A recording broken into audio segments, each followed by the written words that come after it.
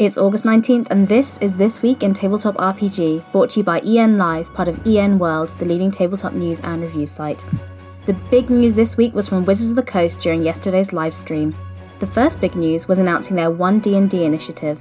They confirmed 3 pillars of the game: the D&D rules, D&D Beyond, and D&D digital play experience.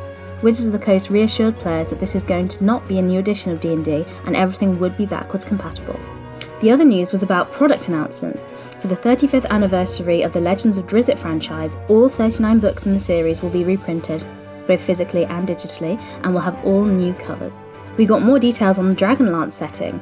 Dragonlance Warriors of Krynn is a standalone board game simulating mass fantasy battles, and Dragonlance Shadow of the Dragon Queen campaign setting book will take characters from 1st to 11th level. The adventures will be taking place during the War of the Lance, focusing on other parts of the conflict that weren't documented in the novels. The hardcover will release on December 6th, and both will be available as part of a bundle deal.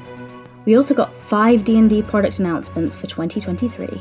The first coming in winter 2023 is Keys from the Golden Vault, an anthology adventure collection of heists. In spring 2023, we have Bigby Presents Glory of the Giants, which is described as your definitive guide for giant gameplay for D&D. In summer 2023, we have what seems to be a placeholder name for the Phandelver campaign, which will build on the adventures in the D&D starter set adventure Lost Mines of Phandelver into a full campaign tinged with cosmic horror. Also coming in summer 2023 is the Book of Many Things, which will start with the iconic Deck of Many Things, and uses it to explore new options for both DMs and players.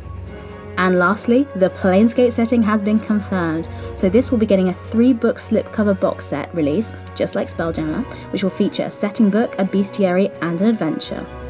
We're going to discuss all these D&D announcements in more detail on Morris's unofficial Tabletop RPG Talk podcast this week, so tune in tomorrow if you'd like to learn more, or you can head over to enworld.org to read all the articles we've written regarding these announcements. I'm Jessica, and that was This Week in Tabletop RPG.